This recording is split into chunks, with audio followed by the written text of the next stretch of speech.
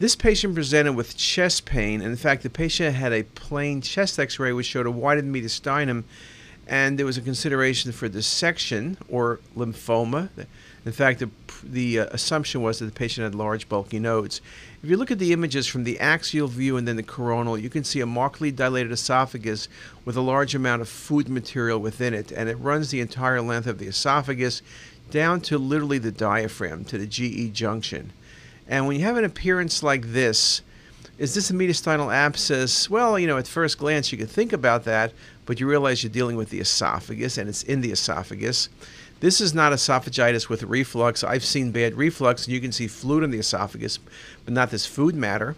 Esophageal cancer can cause obstruction, obviously, which could have food matter above it, but I don't see a mass. Now, of course, you have the problem that you only have 2 images, but we don't see a mass.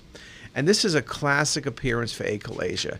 The transition is at the GE junction, the esophagus is dilated, and it's filled with fluid and food. Just a beautiful example of achalasia. Very classic.